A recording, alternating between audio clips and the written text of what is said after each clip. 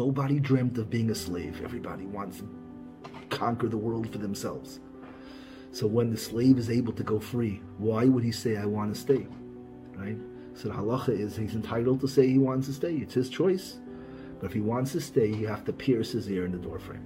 You know why? Because the doorframe is where you look out into the whole world.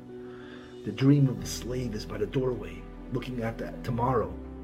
And all of a sudden, they open the door and he's stuck. He can't cross the threshold. And that's our lives. We're all nailed to the threshold. But why is it the ear that's nailed? It's because the reason why we get paralyzed by the fear is because we didn't listen first to Hashem and know that He does miracles. Just open your ears and listen to Hashem. And once you've gotten your dose of watching Hashem do anything, you'll never be afraid to cross the threshold again. So if you're afraid to cross the threshold, let me nail your ear to the doorway. So you'll just sit there listening for a while.